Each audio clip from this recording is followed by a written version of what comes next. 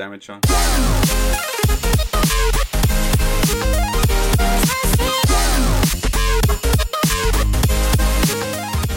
Hello, everyone, and welcome to Anime Club After Dark, the podcast that delves into all things anime, manga, and otaku culture related. I'm your host, Alex, and joining me tonight, I have our poser extraordinaire, Nitai. This Glen Grant single malt is like fucking awesome. I'm so glad I brought it on. Yes, he has been drinking for the last hour or so before we started recording, so brace yourselves for that. And tonight, we are going to be doing our 5th review of JoJo's Part 5. The penultimate review, some would say.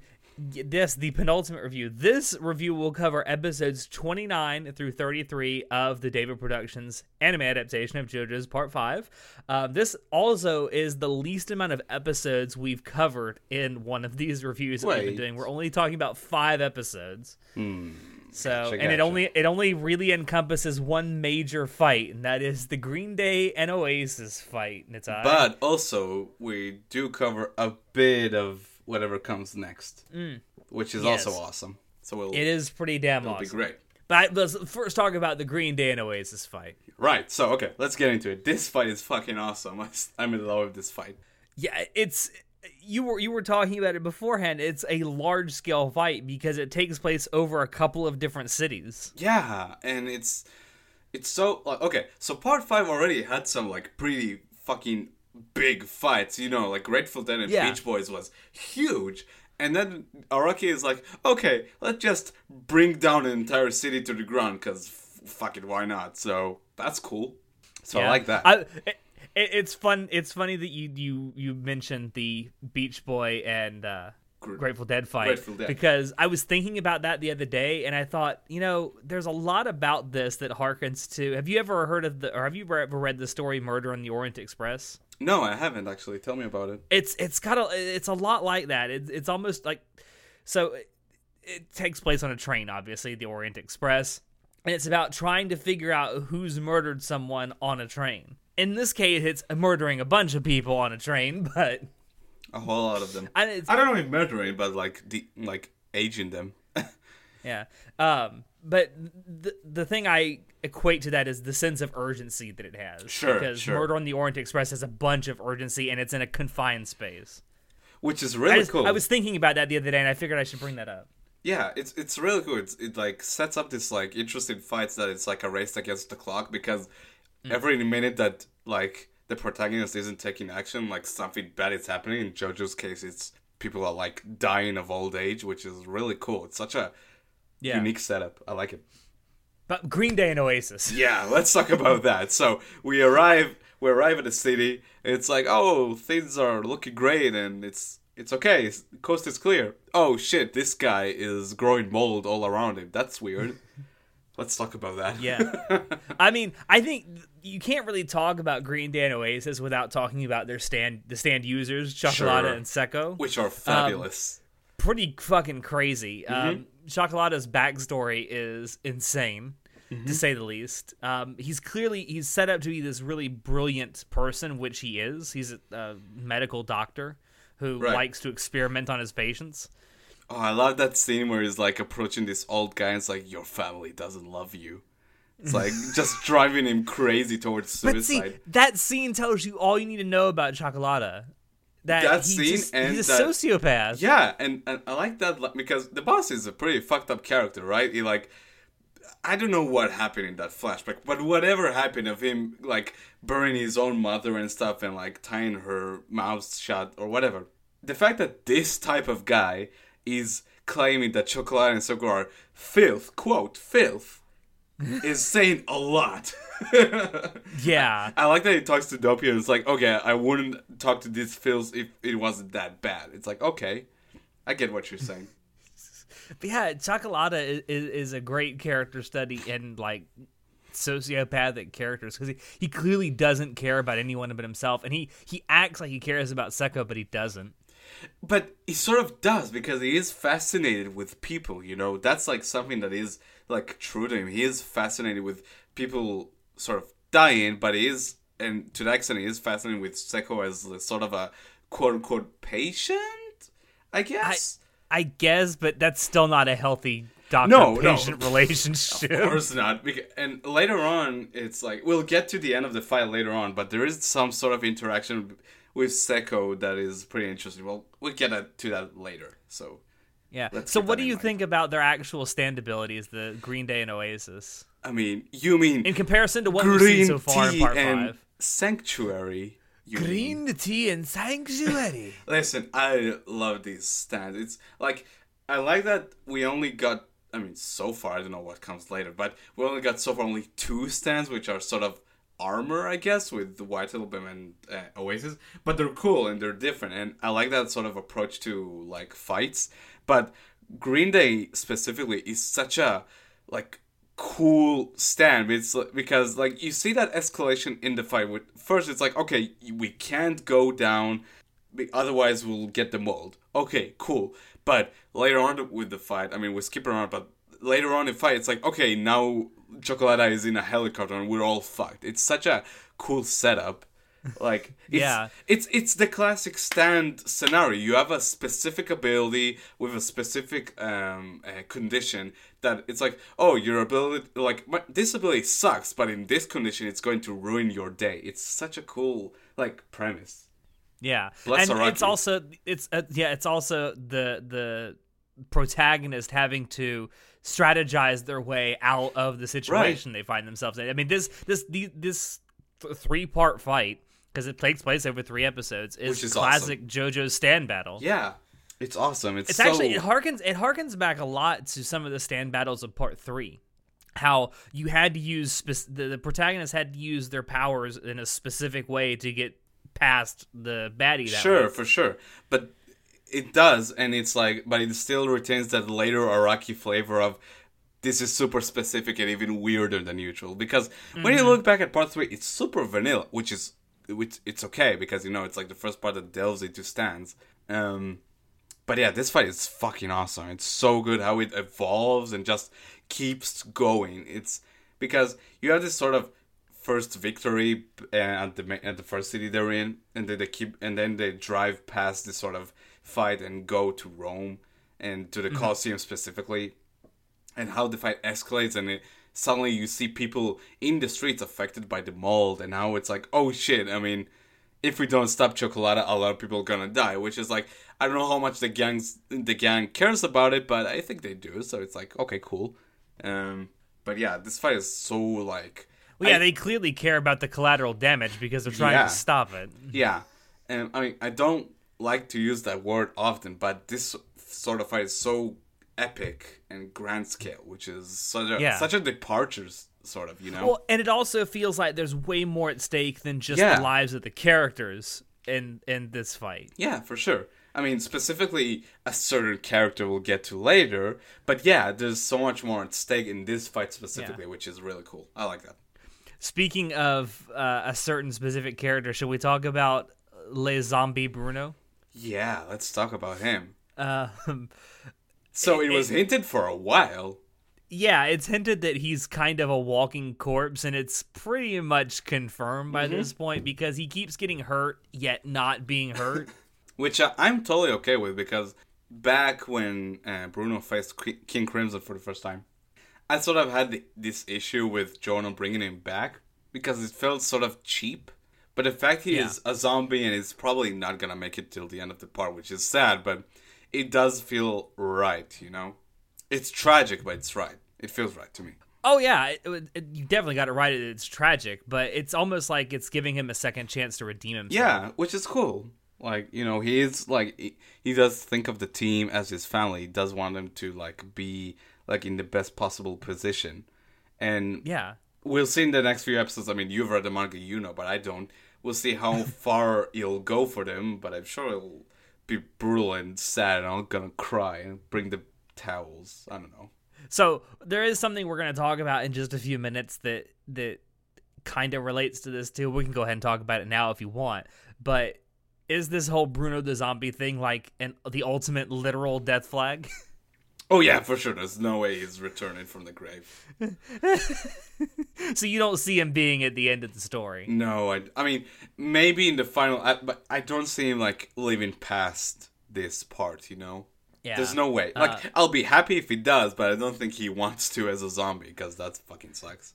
Well, I mean, there's also the thing where he's talking, To Trish. He thinks he's talking to Trish about his place that she can stay at. Like, there is no other more clear death flag in anime than someone talking about what do we do after we're done with this. That scene if someone starts talking about that, they're fucked. Yeah, that scene specifically, it was such a sucker punch, because because you just, like, throughout the part you knew that Bruno cares about his teammates. He wants them to just be, like, in the best place possible. He wants them to be good. And that scene is like, even Trish, which is sort of an outsider for the gang, he still cares about her, and he wants her to be, like, just be safe, you know? It's such a, I don't know, Bruno daddy. He clearly cares more about Trish than her own father does, the boss. So yeah, it's you see that and you're like, oh fuck, man, Araki. He's a special case, though. But yeah, getting back to the Green Day Oasis fight, the one of the conclusions of that fight, the conclusion with Chocolata and Green Day, the 7-page Muda, we got to talk about it. So, for you as a manga reader, how was it first reading it and then watching it getting it adapted? It was really quick to read it, because it's literally 7 pages of Giorno going Muda, Muda, Muda, Muda, Muda, Muda, Muda, Muda. Yeah. It was really easy to... The art in that is... in that part of the manga is really good. If you notice if you watch through all of the ED for that episode, there's actually a specific section of that ED with credits listed. It's called, what was it called? It was called the Muda Muda Key Animators. Yeah, I've seen it. It's so good. Like, and there was I think there was 8 people that worked just on that scene. And also, I saw this tweet by the guy who voices Giorno, who was like, yeah, this is the script for this episode. It's just pages and pages of Muda. It's so good. Yeah, I think I also read something that the guy who voices the Seiyu that voices Giorno, like, almost got to the point where he thought his voice was going to crack while they were recording it. Which, I mean, props to him for keeping going, I guess. Yeah, that section for me was... Because I heard somewhere along the line, like, something that there is a 7-page Muda, and I was like, okay, whatever. Excuse me.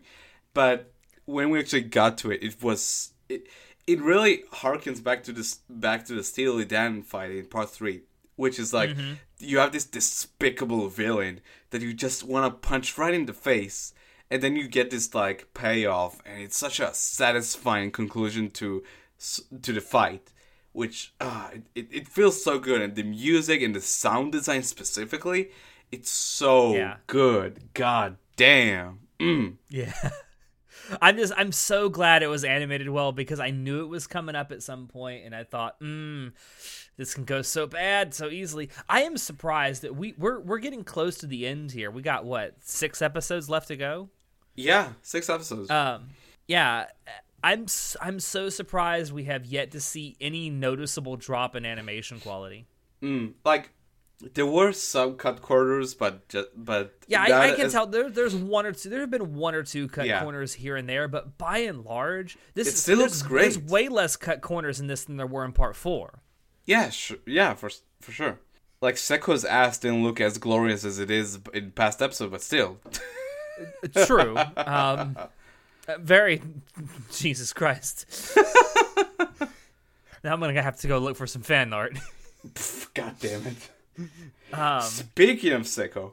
Yeah, well, should we talk about how the Green Day Oasis fight actually ends? Yeah, so after, like, we beat the shit out of Chocolate, which was super awesome, we did get a bit more of Bruno against Seko, which was so weird, because it's like, okay, this fight takes place underground, and Seko is swimming through it, which is cool, and then you see Bruno, like, stepping through, like, walls of zippers and stuff. Sticky fingers! It's so weird, and I love it. It's so strange. Yeah, and that's also the part, I think, where Bruno starts to realize that something's really not right with me. I mean, in the previous episode, he sort of tells Journal straight up, it's like, oh yeah, something's wrong with me. Yeah. But I think he's finally accepted, and it's like, all right, if yeah, this is the way exactly. It's be, He's it's like the way accepting it's his going to be. death, which Yeah. is sad. But like that whole fight also, like I can't stress it enough. The sound design of the past few episodes is like top notch, because like, For okay, sure. you have a guy swimming through the ground. How do you convey that in a sound? And it's so like, it's so brilliant how they use it. I can't like, Well, and how I don't know if you noticed this, but any of the scenes that took place underground, the sound was all muffled. yeah, which is it's so good. God damn. It's the little things like that. Like, that's what I'm saying. This is by far, in my opinion. Well, obviously, we're not done with this anime adaptation yet, but Sure. in my personal opinion, as an anime or as a manga reader, this anime adaptation of Part 5 is the best anime adaptation of any part of for the sure. manga so far. For sure. I don't know if this is my favorite part yet. I really don't know. It's probably up there. But in terms of like, if I look at it objectively, like this season is the best one so far. Easy. Easy. Yeah. In terms of just sheer like art quality and sound design, Right. it's got to be the best. Yeah. In my opinion, For as sure. a manga reader. Man, you probably yeah, feel so good because part 5 is your favorite, right? Part 5 is my favorite part of the manga so far. Obviously Part 8 isn't done yet, and God help us if it ever gets done. It'll probably be done soon. But yeah, I think even Part 8, I'm sort of I like it because it's JoJo's, but it's certainly not my favorite part at all. Okay. But yeah, Part 5 is my favorite part of the manga. So you must feel really like, I don't know, satisfied with how this I'm adaptation incredibly is going. satisfied. Although I went into this with very high hopes because I know that in Japan, Part 5 is also the most liked part of the manga. Right. So I think there was an extra emphasis on David Productions to get this part as right as possible. Because I think I read somewhere the director said this is his favorite part. So I think that kind of makes sense. Yeah. Which is cool, because for the longest time, I don't know why, it felt like the discourse around part 5 was, this is the part where it gets kind of worse. I have no clue why, because it's so good. It's so good. I don't know if it's related to the scans that were released, or maybe they were like lower quality. I don't know. Maybe people just weren't okay with characters feeling more quote unquote gay. I don't know. But this part is so good, dude. Like, yeah. I don't know. Like, it depends on how it ends. But so far, part 4 is my favorite. Not gonna lie. But part 5 is like super close to it. Yeah. I'm really looking forward to seeing how you think the story ends, because Sure. for most people that I've talked to, and of course I'm only talking to Western fans of JoJo's, they either love or hate Part 5. Like, there really isn't a huge amount of people that are in the middle. Like, they kind of like, it's okay, but it's not my favorite. You either love it or hate it. Kind of the same thing with Part 6. Is there a reason people don't like it? Like, what kind of arguments did you hear? No, I think for a long time there really weren't any English scans of Part 5. I think being able to actually read it in the West, at least in English, is a somewhat new thing. Right. Like, I don't think there were reliable English scans until about maybe 5 or 6 or 7 years ago. I think that's a big factor for sure. Maybe. But getting back to this on actual track. fight. Back on track. We went on a big tangent there. So this whole fight, Green Day and Oasis fight, leads them to being at the Colosseum in Rome. Yeah. Now, Which is why awesome. are they at the Colosseum, Natsai? We got our Pulpo back. I mean, not Pulpo, but Polnareff. God damn.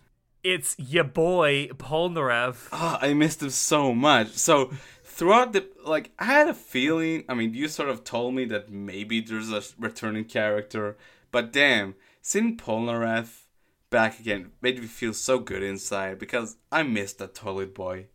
Yes, Toilet Boy is back, however briefly.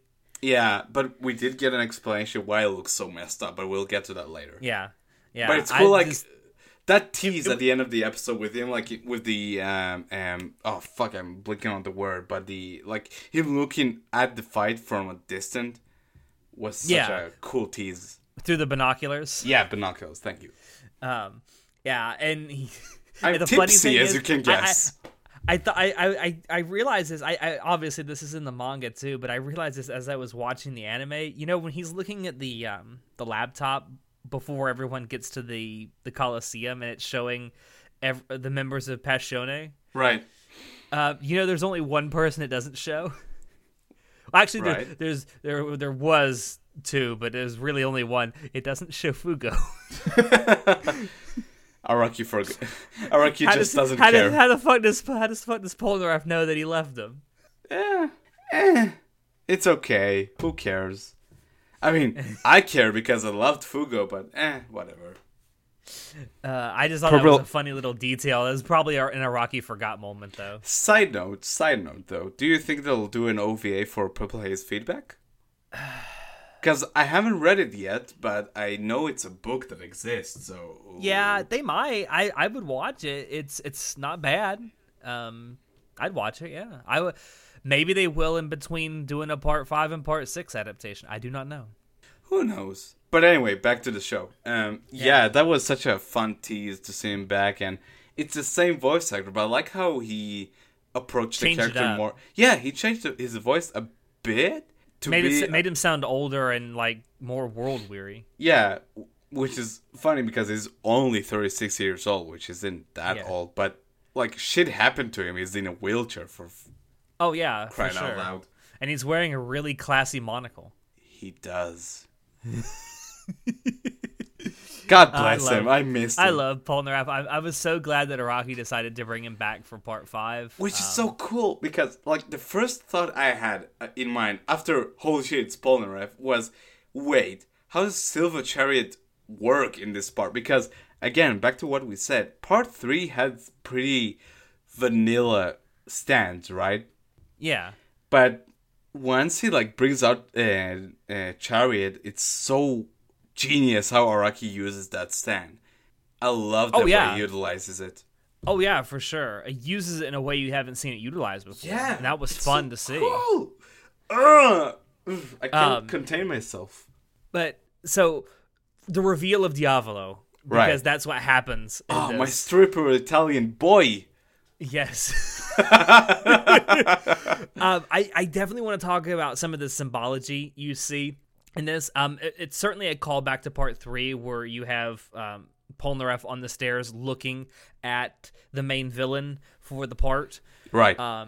In part 3, you had Polnareff looking up the stairs at Dio. Dio means God in Italian. In this, you have Polnareff looking down the stairs at Diavolo. Diavolo means devil or demon in Italian. It's such a cool the detail. Symbology of that was the very simple symbology of that was actually really elegant, to be honest.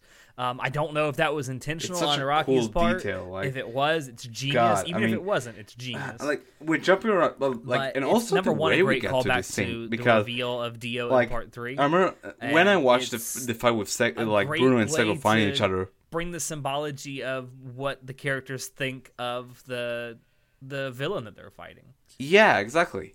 Because clearly in part 3, everyone had to look up to Dio because his stand was so much more powerful than everyone else's.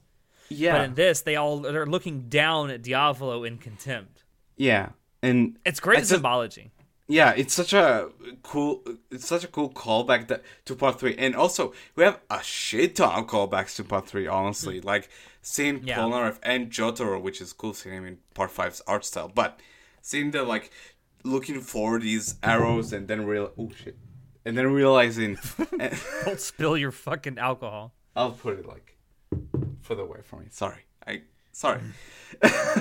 What was it? Yeah.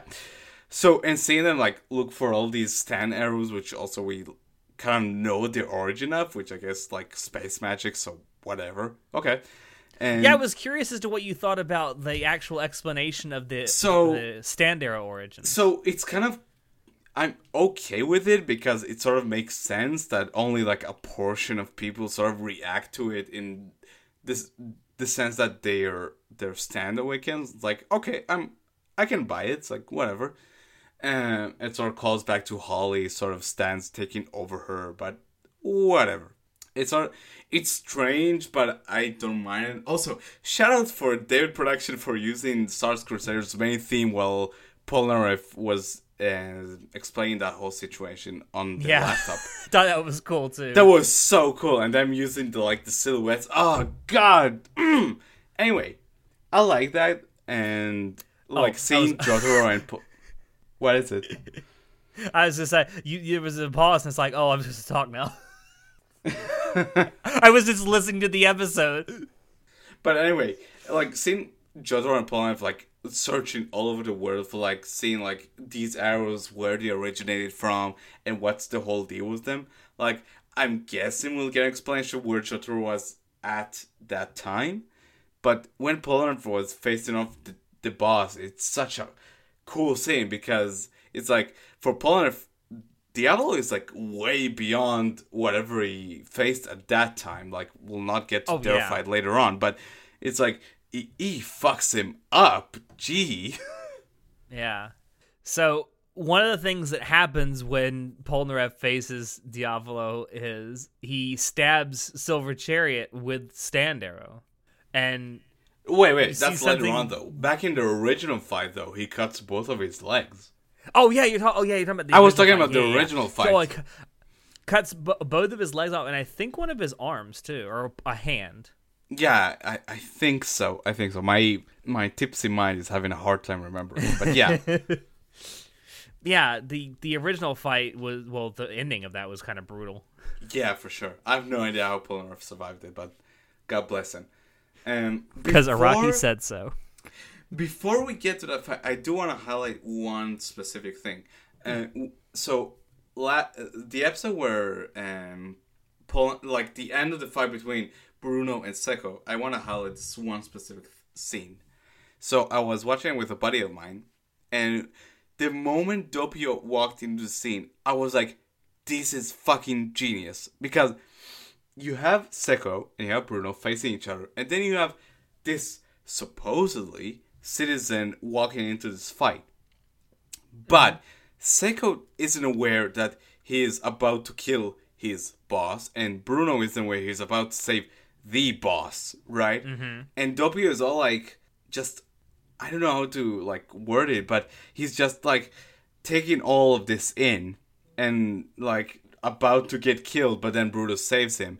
And it's such a brilliant scene, right? Because you have the main villain of the story caught in between this fight, which is it's so good, right? Yeah.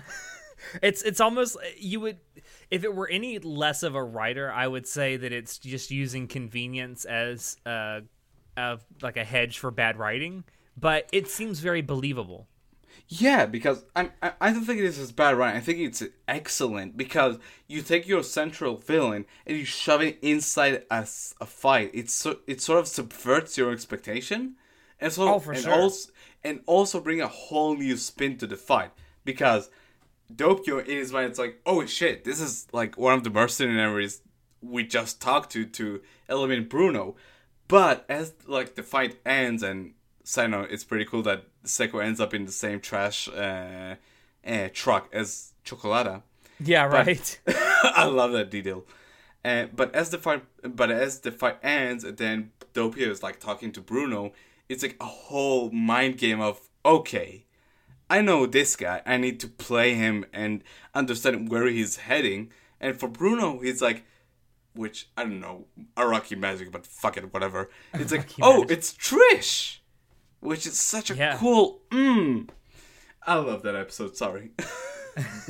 No, it's a great detail. It's a great detail that plays really well into, the whole thing what we talked about before of Trish, or Bruno talking to Trish about his own place, and it's death flags everywhere. Yeah, for sure. So, getting back to the Diavolo fight with Polnareff when they're at the Coliseum. For sure. So, that fight ends more or less with Polnareff stabbing Silver Chariot with the Stand Arrow, and you see a big old bright flash of light, and then Polnareff falls over pretty much dead, and my toilet boy implied to be dead. But then the ending of that episode, you see Silver Chariot climbing up one of the walls. Yeah. Now, for all we know about stands, once very the stand liquid user for some dies, reason. the stand is dead. Which is weird because towards the end, Silver Chariot begins to sort of liquefy, and I don't know why. And again, in a few days, the next episode is gonna air, and I think my questions will be answered. But it's such a, it's so weird because you have this vanilla stand with Silver Chariot, right? And it faces this King Crimson, which is such a advanced and broken, honestly, stand. And Polnareff still manages to, like, hold his ground. Like, I love that small detail where Polnareff is sort of, like, spilling this blood in order to see where it lands, in order to see where... If time is skipped. Exactly. It's such a cool detail. Like, it's so genius. Yeah, it is. It is. I think they pulled it off really well in the anime, too. But just that last scene where you see Silver Chariot climbing up the wall, it's like, what's going to happen? Weird. Yeah, what the fuck? I thought you were dead. And then, like, this cowboy Silver Chariot mix-up thing just shows up. It's like, oh, see you next week. Fucking A. Bye. So, I think we're ramping up toward the final fight. As I said, there's only 6 episodes left. Only. I'm sure you're hype as hell to see how this is going to finish out. So it looks like they're going to spend the next 6 episodes on this final fight, minus whatever they use for like the epilogue in the last episode. I'm assuming we might get a new OP variation next week in line with how it's been in the past. When the final fight starts, you get the stand from the main villain stand fucks with the OP. Which also, side note, it's cool that in this part we knew what the stand is capable of, but we didn't know who the stand user is, which is kind of a cool mix-up. Yeah, it is. I have a theory. So we got a lot of play with this part with soundtracks, especially the fact that we have 2 EDs in this part, which is new for JoJo's. I have a feeling that the OP, screwing with the OP, might actually be done with the ED this time. I have a theory, actually, that maybe midway through the OP, Fighting Gold is going to kick in. I mean, I don't know how, but maybe. That's my theory. Or it'll start out with Fighting Gold, and then halfway through it'll skip to the end of Trader's Requiem. Yeah, I honestly haven't a clue. I mean, like, if you want to be very cynical and think about how they're going to cut cost, I guess, maybe they'll only add Diavolo in the OP, but honestly, I really hope that there is more to it. Either next week or the week after that. We don't even know if it's going to happen next week. Yeah, there's like 6 episodes left. I don't know when they will change the OP, but there's gotta be something there, right? Oh yeah, for sure. They'll do something. I don't know what it'll be. And then of course the next to last episode always has all the previous OP singers get together and do like a combined version of the OP. Yeah, in part 4, like the very final episode of the show was all the singers coming along and singing. But here's the question to you. I have a strong feeling that all of the singers will sing Fighting Gold. Do you think it'll be Fighting Gold or Trader's Requiem? Which one? It might be. They might go back to Fighting Gold, but it'll be like a big, Yeah, for sure. Yeah, it'll be... I can't wait for Tommy to be like, Fighting Gold! That would be great. That would be absolutely great. I'm obviously, David Productions is great when it comes to stuff like this. I'm really looking forward to what they come up with. Right. They always come up with something that surprises us. It'll be so good. Honestly, I can't wait. The last episode was the first time I was like, I can't wait 7 days for this shit. What the fuck? It's gonna be so good. You waited 2.5 years for it. You can wait 7 days. So, without giving much away, like, did you like the ending of part 5? Yes. I'm curious. Yes. I did. Okay. That's all I needed. I thought the ending of part 5 was as satisfying as the ending of part 4 in the manga. Ooh. We'll see. Maybe part 5 maybe not. Will be I would my say favorite. maybe not as thorough, but certainly as enjoyable. We'll see. I'm super pumped. In a few days, the new episode will air, and we'll see what the fuck is going on with Silver Chariot. But I'm so pumped. it's so fun. I feel so great about being so pumped about a new JoJo episode. I don't know. Yeah. It's great, man. I'm so glad that this fucking part is going show, over dude. so well. It's so good. Also worth pointing out that I don't think I mentioned this last time, but I actually noticed it before we started recording the last review we did, number 4, is that so far this is the highest rated JoJo's anime adaptation on Mal at an 8.81. Yeah, for sure. I mean, we'll see if it holds its like rating, but it's on again. I can't stress enough. Part 4 may be my favorite part, but part 5 is the best season. Period. Yeah. And I think that's a great way to wrap this up.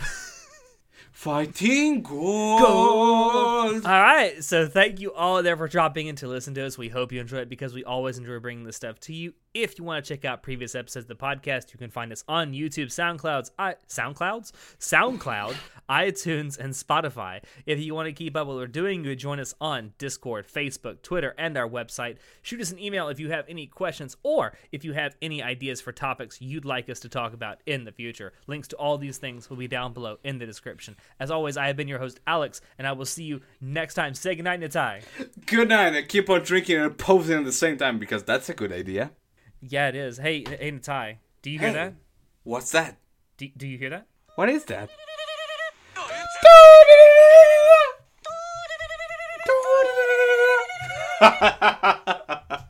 Have a good night, everybody. Good night, everybody.